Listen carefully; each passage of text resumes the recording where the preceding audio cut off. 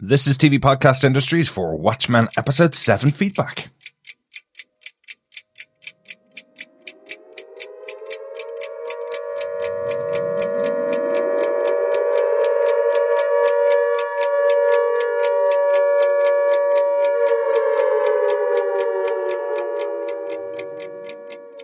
Welcome back, fellow watchers. We're back with our feedback on the explosive Episode 7 of The Watchmen and almost religious awe.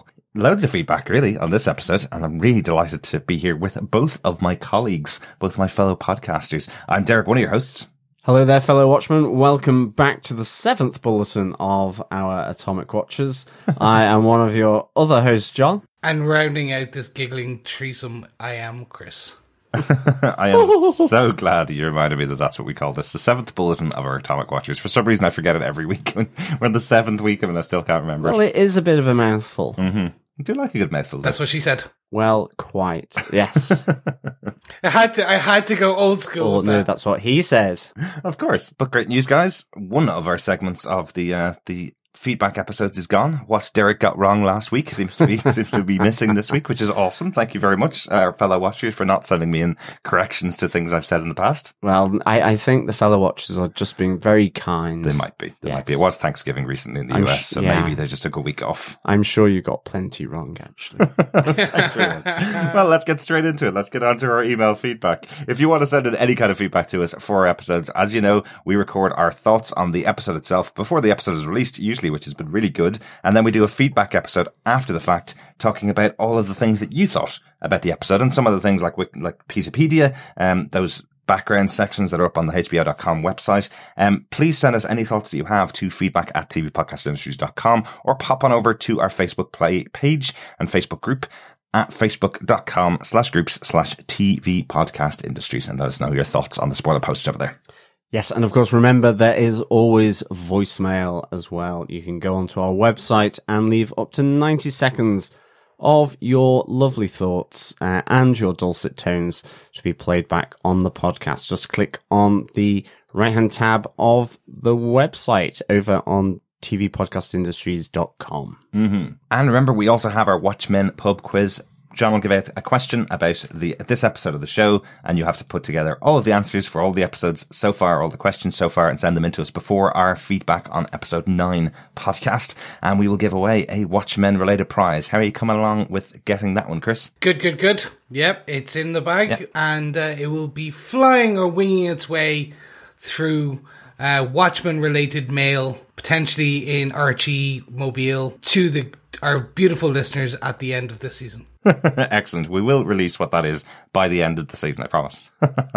Let's get on with our feedback for this episode. John, do you want to give us the email feedback, or Chris? Yes, so we got some feedback over on email to feedback@TV Podcast Industries. The first up was some thoughts from Ben Owlsley. He said, "Hey guys, great episode 7 podcast. Some things I saw on Reddit I just read that you may have seen already, but have to share with you.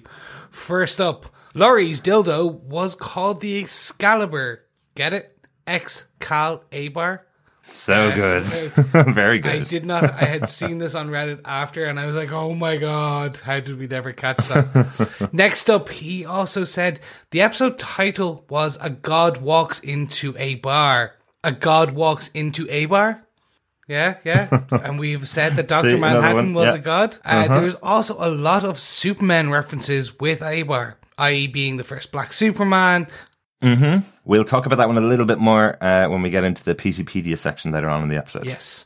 Kal, which is Clark Kent's Kryptonian birth name. And finally, when Kal first meets Laurie at the funeral and says, have we met before? See, that one I really like, the idea that Kal meets Laurie at the funeral and says, have we met before? Of course, that's really important because Laurie was Dr. Manhattan's ex-girlfriend. They would have had the relationship in the past. So Kal seeing her for the first time and going, have we met before? Her also complimenting him on how really, truly good looking Kal is when she's talking about him to Angela later on is also a little reference to the fact that Laurie finds what's inside Kal quite attractive, I suppose. Yes, his big brain. Mm-hmm. Benjamin went on to say, I'm sure there's a million more, but it's so fun finding all the breadcrumbs now. Could not share them all with you. My favourite is Excalibur, of course. One thing I thought of with the pigs in the courtroom was that little boy in the Trust in the Law film in the first episode was holding a pig in his hands while deciding what to do with the white sheriff, the bad guy. Might be some symbolism here. Yeah, that's an interesting one. I don't actually remember that, but now you brought it up, it kind of has flooded back to me, and I'm like, oh yeah. Probably not too much, probably just a wink and a nudge from later on, but we'll definitely see where that goes. Rounding out his first email, Ben said, I also find it interesting when I saw the Vietnamese person carrying a head of lettuce at the fair before the backpack bomb went off. I only watched this episode once since it came out last night, so I might find more stuff if I get another watch of it, but this is what I've got so far. Thanks again for the great podcast and all your insights and commentary. Really enjoying it. True to his word, Ben also gave us a second email after he had got his second rewatch in. His second email started with, I thought of a couple more things. Are you guys tired of my emails yet? No. Not at all. Not at all. Not at all. You send them, we'll read them. Ben went on to say, I keep thinking maybe there's something with the gold Veidt statue in Lady True's office. Like, maybe Veidt is trapped in the statue, but his brain is still alive and functioning, and all these scenes with him on Europa are in his mind, and he's feeling bad for what he's done in the past. Just an idea, could very well be wrong. I also love all the elephant iconography and imagery around Lady True. Even her haircut looks like elephant tusks on the side, and her collar even looks like True's logo to me.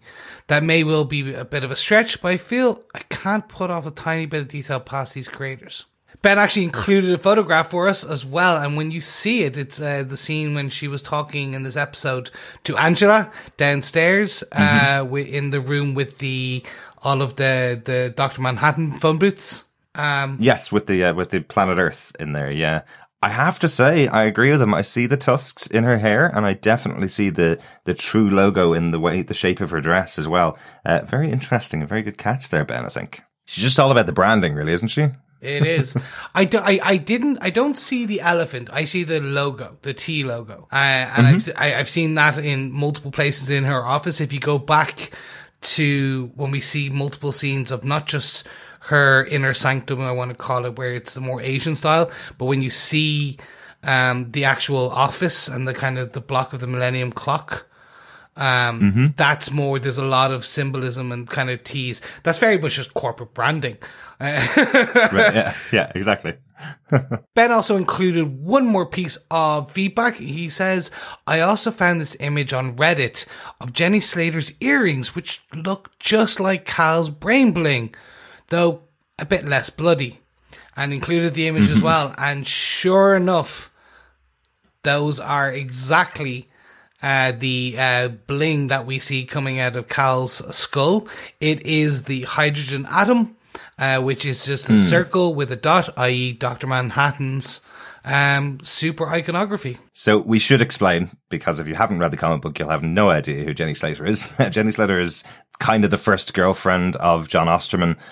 She is the person that he was engaged to early on before he became Dr. Manhattan, and then tried to have a relationship with her for a while. The earrings are symbolic in the comic book that he would give them to Jenny Slater, because it's a reference to the fact that he has this symbol on his head, effectively. But Dr. Manhattan himself has that on his forehead, so actually the TV show is paying reference to the symbol that he chose for himself to display how powerful he was to the world, like the atom bomb, effectively, to the world. It's not really just taking it from the earrings of Jenny Slater.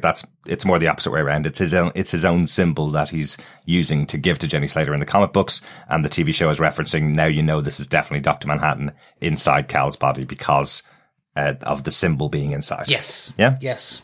Thank you for that Makes sense. Explanation. There you go. Not just for me, it was for everyone.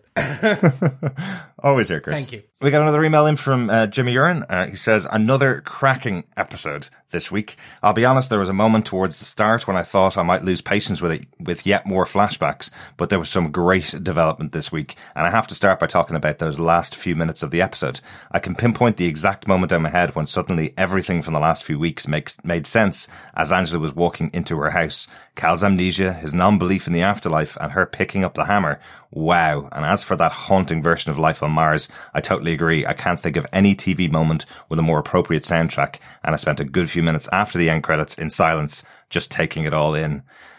Totally right, Jimmy. You know, that final moment of the episode, you know, I think we played the credits the whole way out, just honestly to listen to that version of Life on Mars by Trent Reznor and Atticus Ross.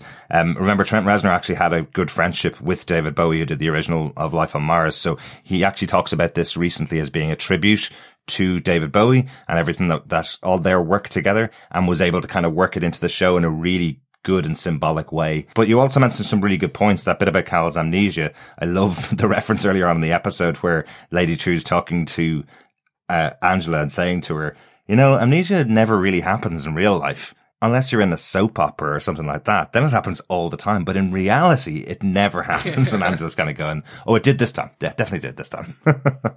His non-belief in the afterlife. Interestingly, we did point this out when he's talking to the kids and he's saying to them, you know, there is no God. There's no afterlife at all.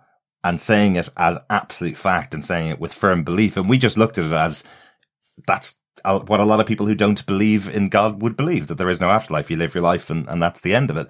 But he believes that because, well, he has a God inside him, right? So he knows there's no afterlife because the God inside him tells him that, right? So it was a nice little indication, I suppose, and a signposting that this is who he was. Yes. Yeah, definitely. I think that's a really good kind of certainty, or adds the certainty behind Cal's proclamation there, for sure. Mm-hmm. Yeah, really good.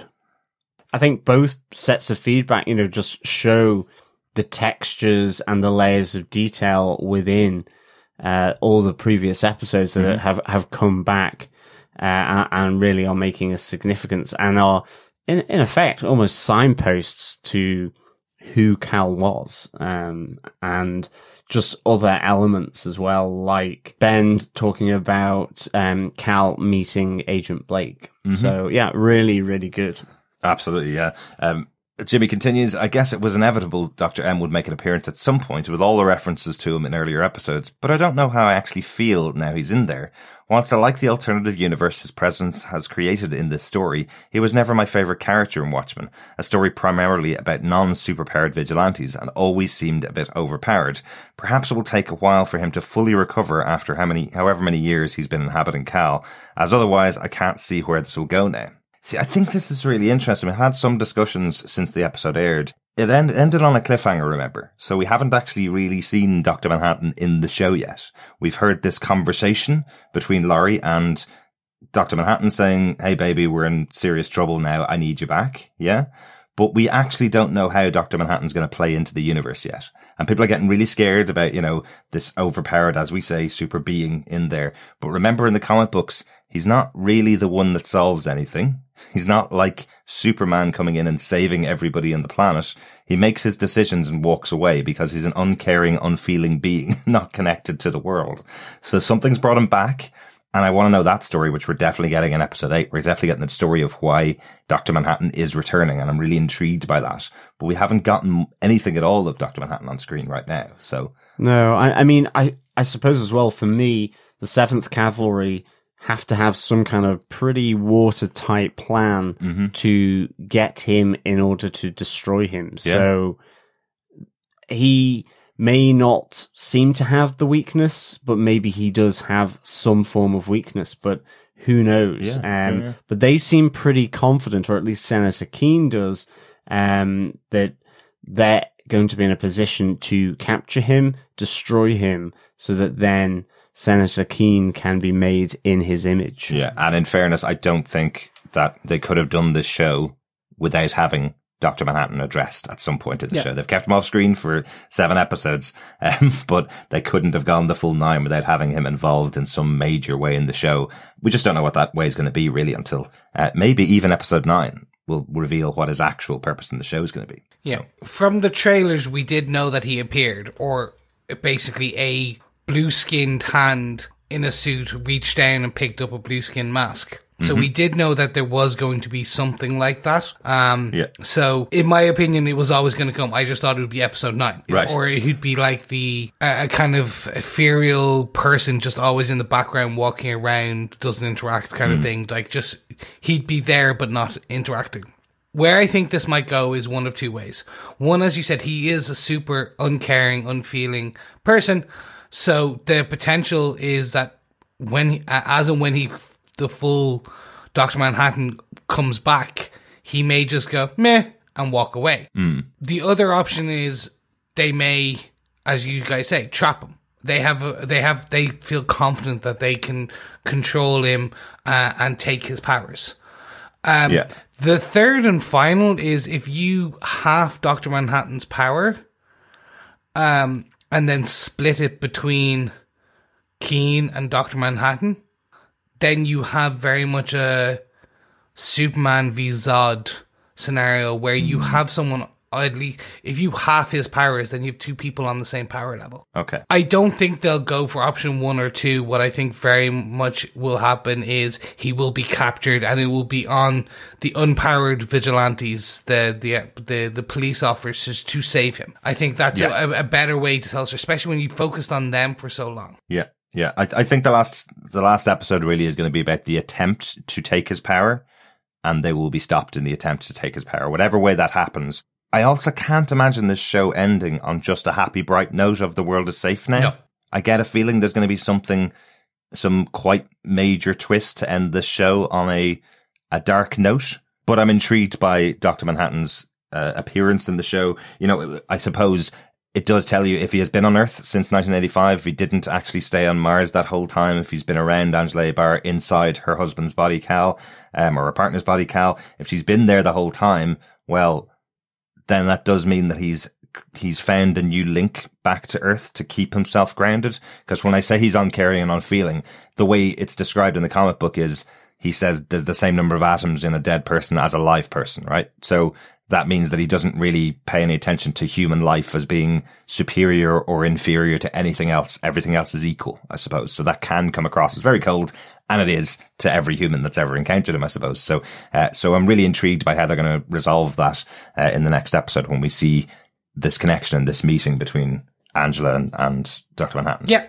no, definitely. Mm-hmm. Jibby continues, as for the rest of the episode, the Vietnam scenes are great. A fantastic child actor playing young Angela, the iconic use of James Brown's Living in America, as featured in Rocky IV, and the video shop origin for Sister Night. But I just feel a little flashbacked out at this point. However well done they are, and to be clear, they have all been excellent.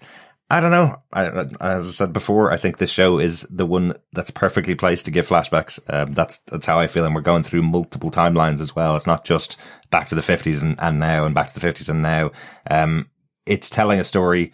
And as you say, everything's wrapping up really well when we get to the closeout of the season. And as we're tying up all of the histories of all of these characters together, it's fleshing out of a storyline. You know, it's not like Lost, in my way that people talk about the flashbacks and that, because that was a hinge of every single episode of the show to develop every single character.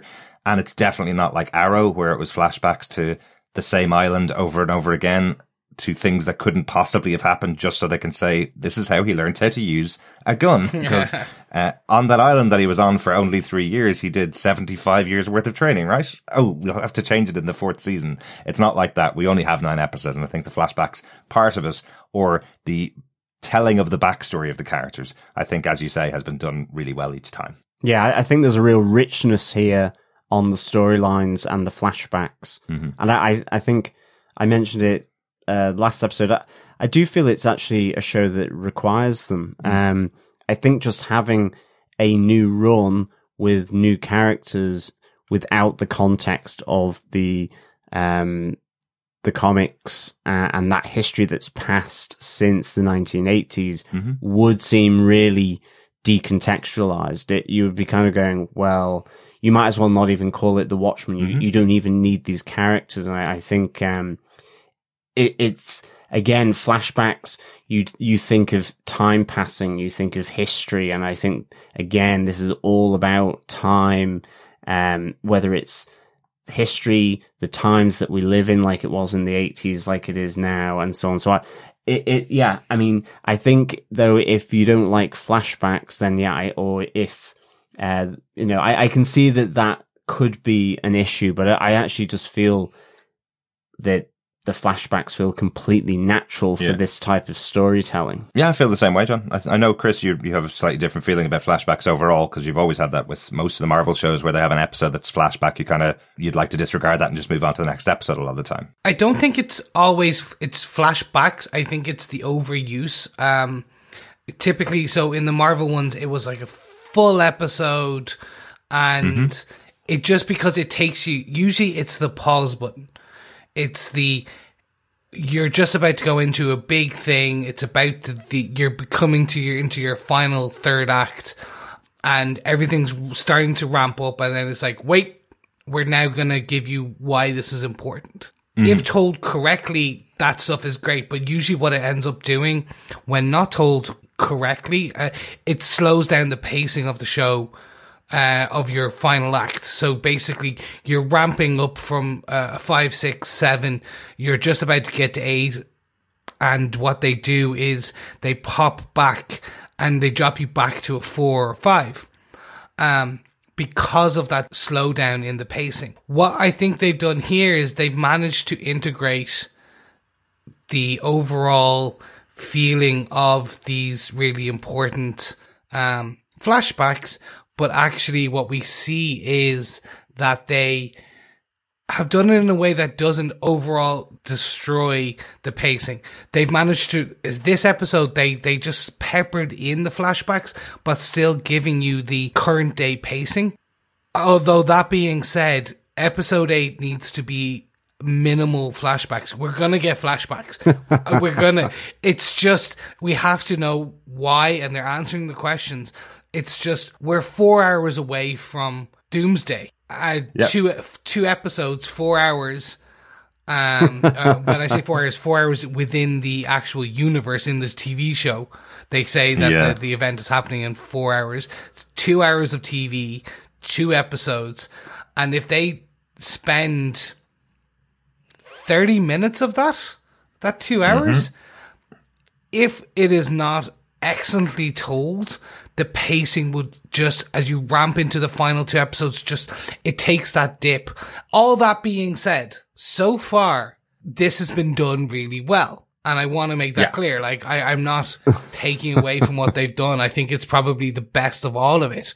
I think, we've seen many flashback episodes. I think this is one of the best. This particular episode 7? Yeah, episode 7 was one of the best ones so far. No, actually, I take that back. 6 was one of the best ones. 6, just directions, but 5, 6, 7, the pacing as all, they've managed to, rather than drop back to that 5, they've managed to go from the 7 to the 6. Just in terms of pacing, not in terms of enjoyment or overall love of it. Right. Yeah. If there is any flashback in episode 8, then we will look for that mushroom cloud somewhere over Dublin as your head explodes. The clock will strike midnight. It will if it's extended period. So like if they go 30 minutes, and if it's 30 minutes and even you guys are looking at your watch going, okay, what's happening? Come on, get to the good stuff. That's where it will be. You whiffed in the end. In fairness, I haven't done that all season. I haven't once looked up a watch during the season to find out where it was going, because the show is so complex I can't take my eyes off the screen at all for the full hour. What I will say, just to prepare you, Chris, we have already read out what's going to happen in the next episode as the synopsis, as we read at the end of episode 7. The synopsis for episode 8 is one line, and it's Angela Zabar's story from Vietnam. So that is a flashback.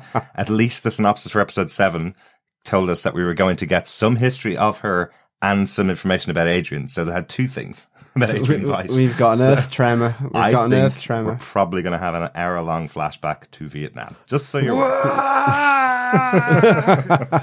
If it's done well, I will not mind, but we'll see. Yes. I think with 7.6 reached on the Richter scale there, then we should continue with the feedback. Is this a really good point, though, to point out that Chris is actually not going to be here for episode 8 or episode 8 feedback? Just so we know, because we do know that already. Chris is going away, so he's not going away just because the episode of flashback episode. Yes, right? Unfortunately, fellow watchers, my day job is pulling me to a foreign country, where I will not be able to record with my fellow co-hosts.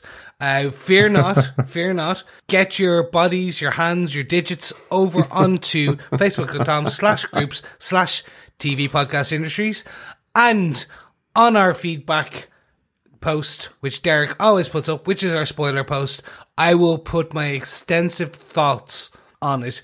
If it's just me, a gif with someone's head exploding, you kind of know where this is going. All right, well, we'll see if that happens, Chris. Continuing on with Jimmy's email, let's get back because we were in the middle of his email. He says, it was good to have more time with Laurie again and her one-liners when discussing the villain's evil plan, but I wonder how things will pan out with the return of Dr. M, whom she still seems to have feelings for. Will there be some sort of superhero love triangle? Will she need her old briefcase again? Interesting. Nice catch. There is one thing from the comic books, if you haven't read the comic books, one really important detail about Dr. Manhattan. While he doesn't see the difference between a dead human and a live human because the number of atoms are the same, he certainly seems to see the difference between an old human and a young human. He basically dumps every one of his girlfriends as they get too old for him and goes for a younger model. That kind of seems to be what he's done here with Laurie and Angela. It would seem that maybe he went for Angela because she was the younger model. It does seem that would be a reason why there would be a bit of tension between Laurie and Angela, and that tension will only increase, I think, when Dr. Manhattan reveals that he's back to Laurie. So I think that'll be an interesting one to see in the next episode, or in episode 9. There's nothing wrong with upgrading on a model there. I'm a big man for upgrading my tech, so, I'm just... No. It's definitely going to be an interesting thing to see what happens. Yeah. He is immortal, I suppose. Yeah, well, I'm looking forward to the fireworks between Laurie and Angela, to be honest. The two of them on screen have been fantastic this season. Yeah. I'm hoping there are fireworks to some degree or another. Whether they will be directed at each other or whether it will end up being directed at Dr. Manhattan, who knows? But looking forward to it. Jimmy continues, and then the Adrian storyline. This is the real elephant in the room for me. And being honest, it's getting a bit too zany to the point where it really does feel like a different show and is starting to detract from the main storyline. I know in episode 1 I wanted more humour in the series, but I never saw this scene coming. I am confident it will join up together next week, but if this goes into next season, it'll feel a bit cheated. So just jumping in here, Damon Lindelof has said that this season will wrap up. It will tie up the story. It will tie up everything. There is suspicions across multiple sources that when and if season 2 happens, it will be completely different story. It will be it won't be Tulsa. There may be one or two character crossovers, but it won't be focused on what's happened in season 1. It will be think American Horror Story, set in the same universe, different story, probably connecting characters to a degree. Okay, so does that mean then that Mr. Phillips and Miss Crookshanks will get an awful lot of bacon butties by the end of this series? Because there's a lot of pigs to deal with in that courtroom. There certainly is. I really want a bacon butty now. Oh my god, I hate you. I'm so hungry and I want a bacon butty. If it's getting wrapped up. Yeah, if the in season... a lovely soft roll and lovely crispy bacon. Yeah, if this is even happening in real life, we don't know at all what's happening in Adrian's stuff. I have a feeling it's going on inside his head. It's something to do with that statue that's in Lady True's building, and there is a connection there. That's my feeling right now. I don't think it's happening. I think that's why it's all seems really wacky, is because it's playing out in Adrian's head. Agreed. So. Yeah, that's definitely how I see it. After that shot where it came and transitioned through and out of the statue, I think that's a real big hint that he is probably, forged in gold or whatever metal that is, maybe, and he's kind of being held, preserved, captured, whatever it is, by Lady True. Yeah, the whole pig thing in court I was just like, I kind of just forgot about it really, but it was one of those moments where it just, zany is the right word for it. It was just, okay, this is completely off the wall. This is like a Terry Gilliam kind of thing, absolutely, to be honest. Yeah. And there's nothing wrong with that, but yeah, it was just a little odd, even for me. So, slightly off topic, because based on the amazing music that we've had and the boatload of HBO money that they have, Do you think they will do a version of Bohemian Rhapsody? Is this real life? Is this just fantasy? No. Come on. Can you imagine a Trent Reznor version of cover of that? That would, and they have the money to do it.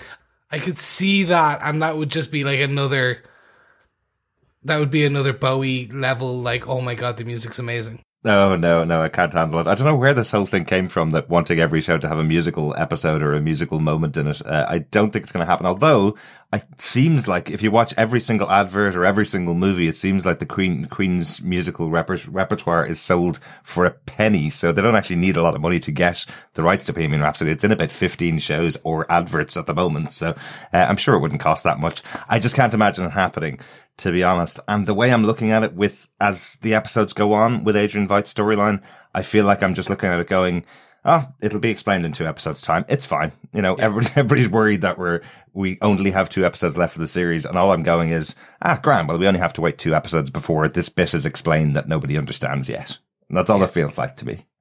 I'll finish up before we conclude this email by saying I'm with you guys now. I think he is in the statue of some kind. Think of it like the Matrix. He's probably encased in gold with a band on his head, or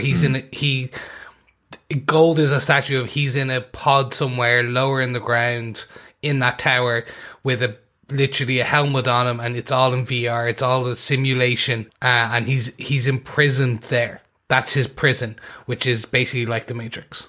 Yeah, exactly. Something like that. I feel there's something going on there that they've trapped him inside carbonite or something like that, yeah.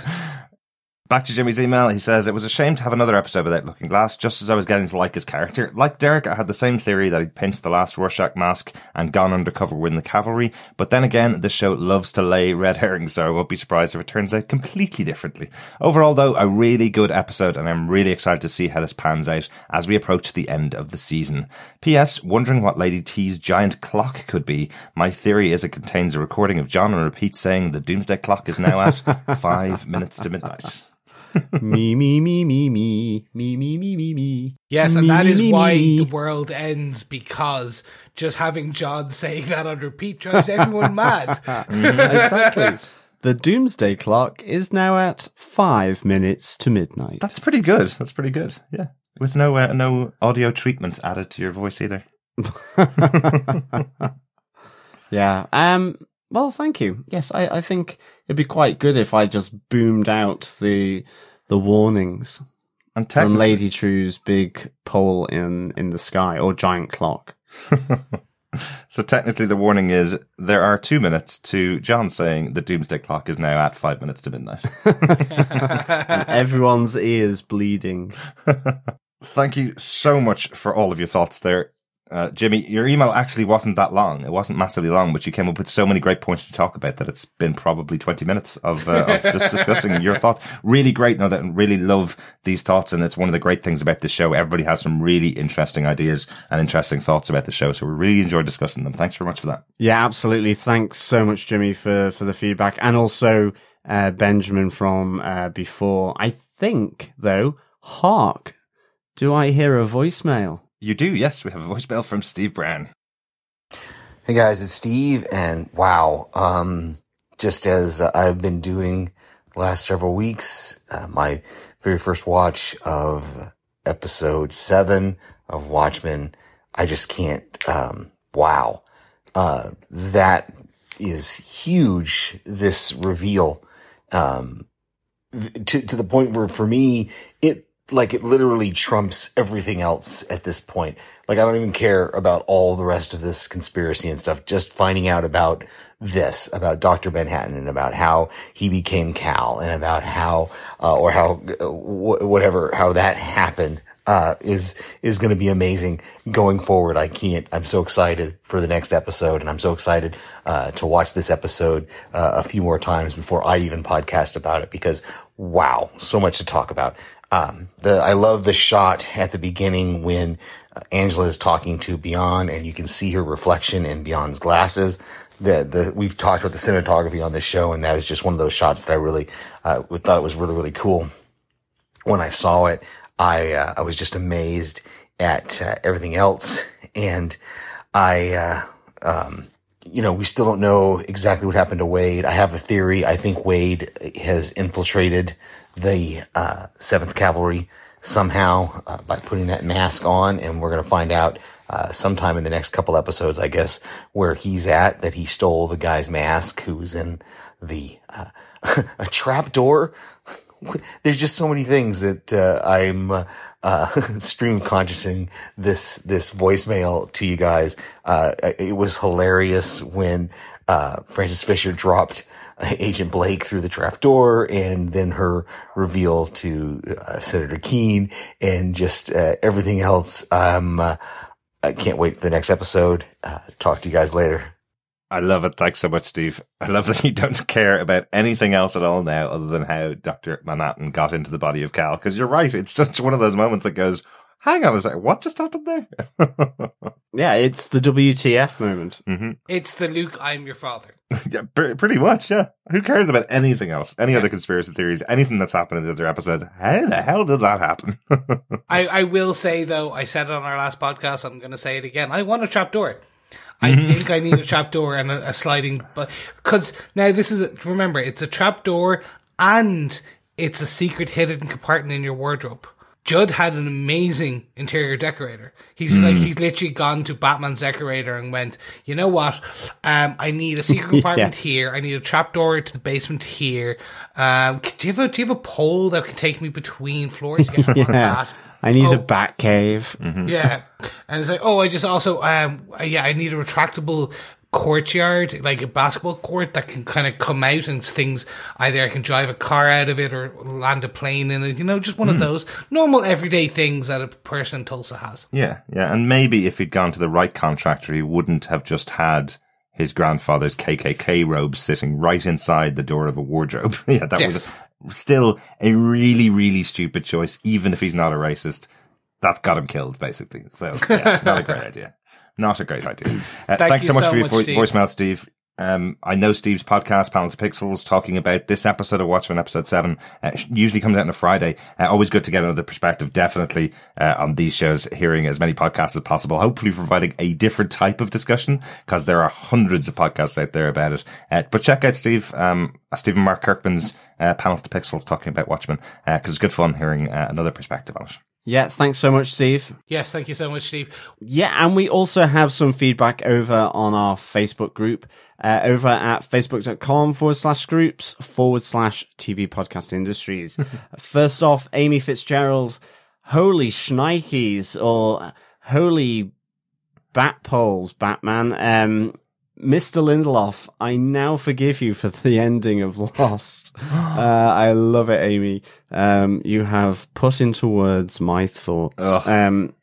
It was heaven or purgatory. It was not, no. I will always keep saying that. I know you will, because you know how much it angers me when yes, people get exactly. the ending of Lost wrong. Yeah, thank you so much, Amy, for that. I agree. I think, this is a really just jaw-dropping moment here by the showrunner Damon Lindelof, but also all the other writers in the writers' room on Watchmen for sure. Mm-hmm. Sergio Collins over on our Facebook group also says the whole season's been great, and episode 6 was near perfect television, but episode 7 will forever be in the most shocking reveal moments in television history on YouTube videos in the future. I think you're right, Sergio. I think not only with Hammer Time, but just that Hammer Time leads to Atom Time being sort of extracted from poor Cal's head, and that glowing hue of blue in the room as Angela looks on to Dr. Manhattan. Mm-hmm. Yeah, really cool stuff. Excellent stuff. Yeah, thanks so much, and welcome to the group, Sergio. So if you want to join us this week on our Facebook group, so come join. Yeah, always good to have you over there. Yes. But boys, I think it's about time we dive into the one and only website that you go to for all of your most important Watchmen information. And I'm not talking about tvpodcastindustries.com. No. I'm not talking about wikipedia.com. Mm-hmm. No. I'm talking about hbo.com/Peterpedia. Mm-hmm. Oh, yes. Yes, just 2 documents on here on Peteypedia this week. One is an investigation by Del Petey to look up why Angela Ebar would have chosen Sister Night as her alter ego. He references the fact that everybody that puts on a mask has to have a kind of a backstory, has to write their backstory as to why they chose this name, and that in her profile all it says is 3 words: watch the movie.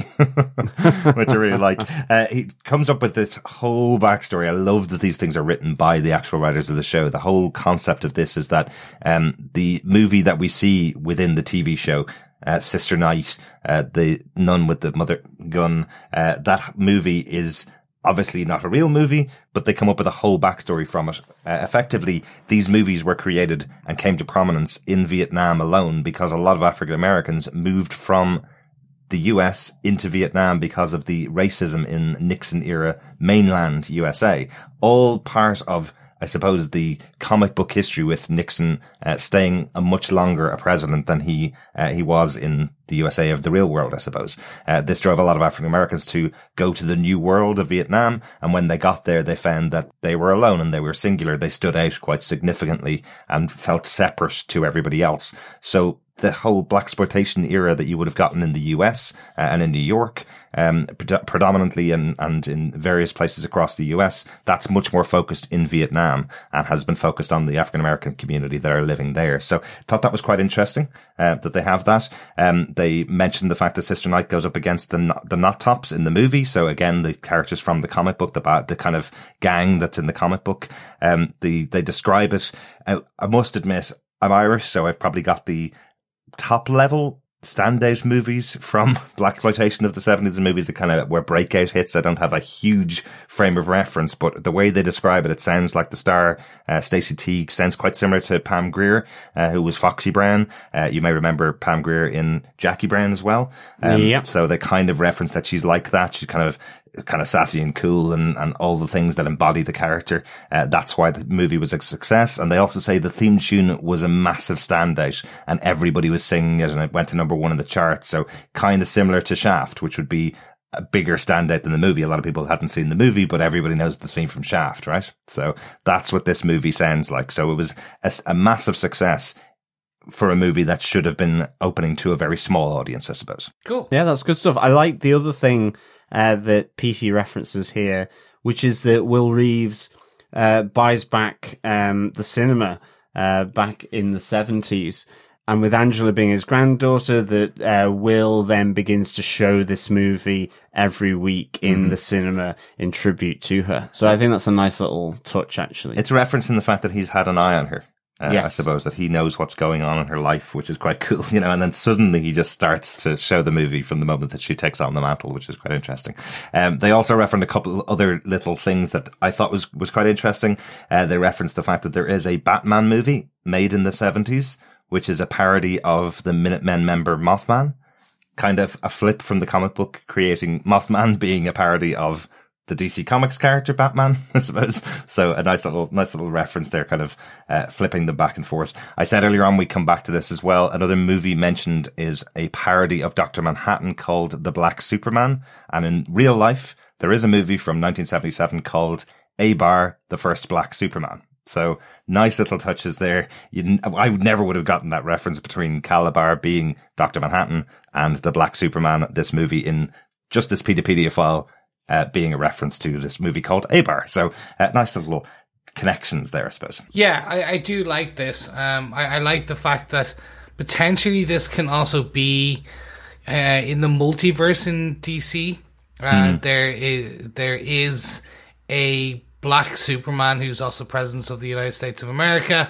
And it's an interesting take on the whole Cal coming from Krypton, that type of thing.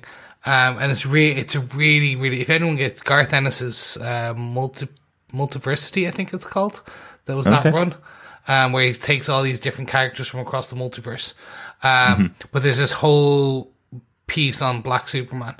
And I don't know if there is an A-bar or if there's maybe it's a Rabbah, kind of it's a play on words and backwards. Who knows? But I'm assuming there's also going to be some nice nods there. Maybe, yeah. One other reference that Petey does make in this exploration that he's done, I suppose, of these superhero movies, a lot of them have kind of passed away out of the hands of local people in the US. They're available in Vietnam and in some small places, but a lot of places they don't exist anymore. And what he's saying is that it's interesting that it rose out of the idea that in the real world, most superheroes or most costumed heroes are white. And it turns out that actually, if they'd gotten their facts right, the first superhero was black. So it kind of, he kind of jokes about the fact that this whole thing grew up out of the fact that everybody's being told that they can't be a superhero because they're not white. And if they'd known the truth, maybe they would have been inspired to be superheroes themselves, kind of idea. So quite cool. The other document, guys, is the medical report for Cal Vigilani. Not a huge amount in here, really. It's just a medical report, but it does tell you some interesting things about Cal. Go on. First up, I don't know whether I should have guessed this, but his name's not Calvin Abar. He is named Calvin Vigilani. It's Angela Abar. That's not a married name. But it says that she brought him to the hospital after he had some form of accident and told them most of the story. The doctor that's writing up the medical report is constantly referencing the fact that he doesn't speak very often, and Angela seems to have done some kind of investigation into his past and hands over this information to him. So almost the idea that Angela is an unreliable narrator for Cal's past. In a way, the doctor is suspecting there's something going on, but doesn't really do much about it. She says that he doesn't have any kind of family at all. He doesn't know his mother, doesn't know his grandparents, and his father has Alzheimer's. So, you wonder, was Cal a victim picked by Manhattan and Angela because he doesn't have any family? Was he picked out to be the vessel for Dr. Manhattan? They described that he was found with a contusion in his forehead, which is no longer visible by the time he gets to the hospital. So he looks like he hasn't had an accident, but because she said he has a contusion, and when she describes what area he was found in, they go, oh, he must have had an accident with a bike or a car, and that's what they write in the report. So there's no actual documentation about an actual accident, if that makes sense. It's just coming from guesswork and piecing together this item. They recommend an MRI for him to actually see what's happening inside of his brain. And if an MRI had been done, they probably would have found that thing that's inside of his brain. But Cal refused, saying he had no insurance because he'd only just arrived in Vietnam. So quite interesting ideas. And then the doctor does finally say that he suspects something is wrong because he's acting differently than other patients who experience memory loss.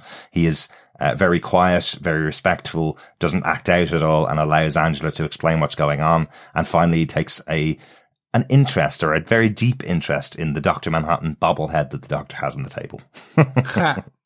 Nice little gag at the end, I suppose. Yeah, definitely. Yeah, it's leading more into my thoughts of, I don't know if there was ever a Calvin Vigilani. Is it that after a point, Dr. Manhattan has figured out how to pull all different molecules and atoms from around him and create a skin suit with blood and things like that he puts over himself? And Maybe. It's maintained by a little thing. Because of this whole, he has no family he doesn't know his mother, he doesn't know his grandparents, because they would have more than likely, you would assume that they would have kind of reached out at a later point. It's like, hey, your son, we found your son, your grandson, your cousin here in Vietnam. They would have tried to contact someone in America. Maybe. Yeah, maybe. I suppose that the good part about it is, while it does give you information, it gives you from a perspective of somebody that hasn't met Cal before, a doctor who's been given all the information by a police officer who is someone very trustworthy to the doctor. So he doesn't question a huge amount. He just wonders and has this idea that maybe Cal is being coerced slightly or being guided slightly into a story that may not be 100% accurate, but he's not pushing too far. But you're right, Chris. There is the idea that it could be either way. It could either be that Cal is created or that Cal is the vessel for Dr. Manhattan, exactly like we thought at the end of episode 7.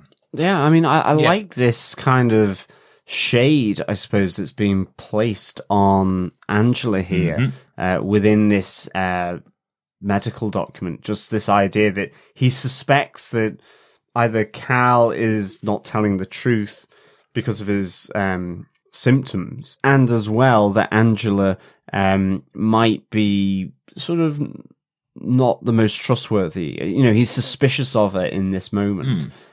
So I think that's quite good, because I think, there have been moments in the show where I suppose Angela's rationale, what she's doing, has kind of suddenly been thrown under the bus by the writers. And you know, you see that with Agent Blake when they first meet, and you see her trying to cover up around Judge Crawford until she spots the Grandmaster KKK robes, you know, and it seems as though she started to distance herself from that. But there's a little bit of suspicion around her, and that's it.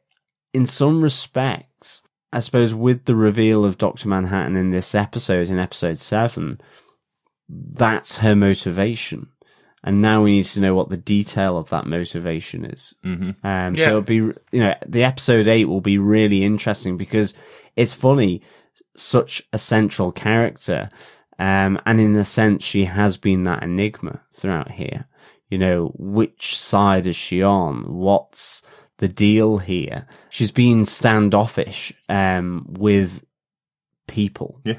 And yeah, so really interesting. Anyway, that's it for Pedopedia for this week. Not a huge amount of extra information, I think, because the episode itself was a time bomb dropped kind of cliffhanger episode. Everybody's waiting to see what actually is happening next episode next week. So I think they're allowed to be a bit light on information this week, but some fun stuff, I think. Definitely. I just can't wait to see what will happen next. But before we find out what is going to be coming towards us in episode 8, hark! I think it's the time someone walks into a bar. And you know what that means? It's the Watchmen Pub Quiz. We're in Pub Quiz. John, take it away. So the reason John was quite quiet at the beginning of the podcast was because he was writing up the question. So he was involved, obviously, in our discussions, and he has heard all of the feedback, and he has given his words, but he wanted to make sure he had a good question for the Pub Quiz this week. So that's why he was a little quiet earlier on. Yes, apologies, fellow Watchmen, but I hope you all have your favourite tipple, whether that's a pint of the black stuff, a gin and tonic, maybe a glass of the sparkly stuff. You name it, you should be drinking it at this very moment as we get into the Watchmen Pub Quiz question this week. So we're on episode 7, and this is question 7. Here we go.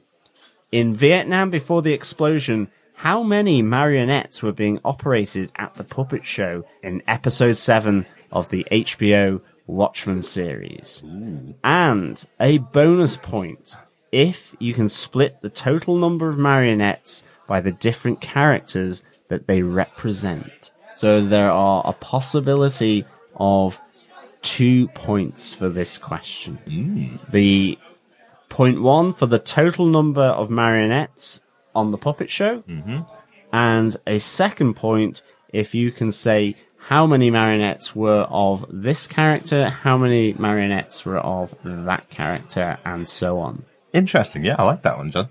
And a little easier than the episode 6 question. We've had a few questions about a moment in the episode where they have to pause the screen, which can only be paused for like a millisecond where you get the answer right. And if you pause it a little bit later, the answer is wrong. So this one may be a little bit easier for our fellow watchers.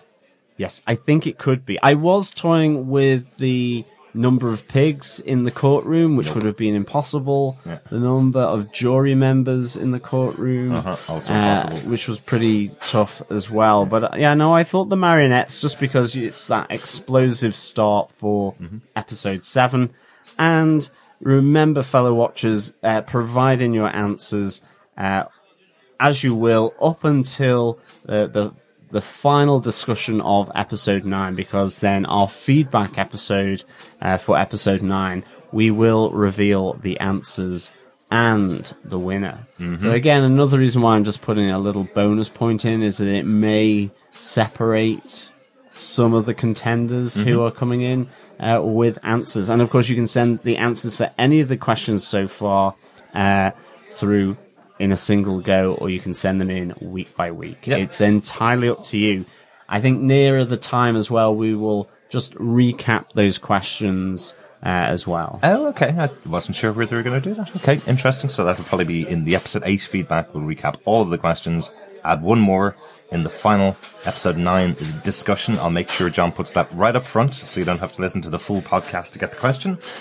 So John will have that in our episode 9 discussion. And then when we do our final wrap-up episode for Watchmen, we'll answer all the questions and we will provide the winner.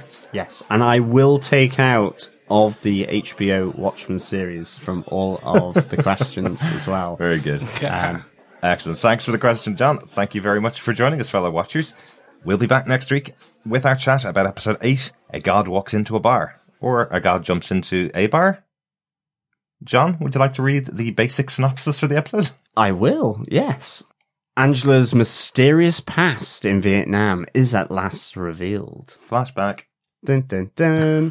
Chris is exploding. Dun dun dun. Until next time, fellow watchers, keep watching The Watchmen. Yes, thank you so much, fellow watchers. Appreciate having you here. Appreciate your feedback. Make sure you pop over to feedback@tvpodcastindustries.com or go on to Facebook at facebook.com/groups/tvpodcastindustries and make sure you give us those sweet, sweet words.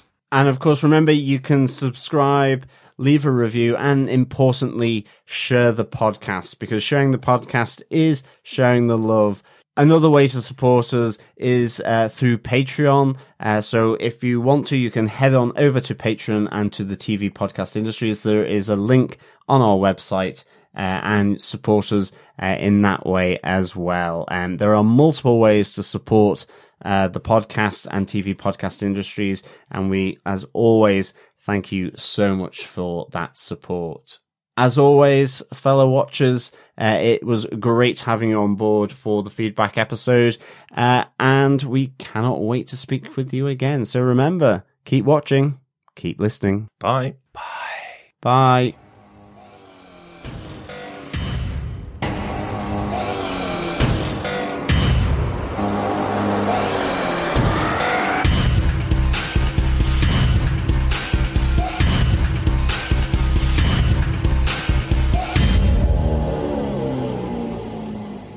This was a Televisual Podcast Industries production. You have been listening to the Watchmen podcast.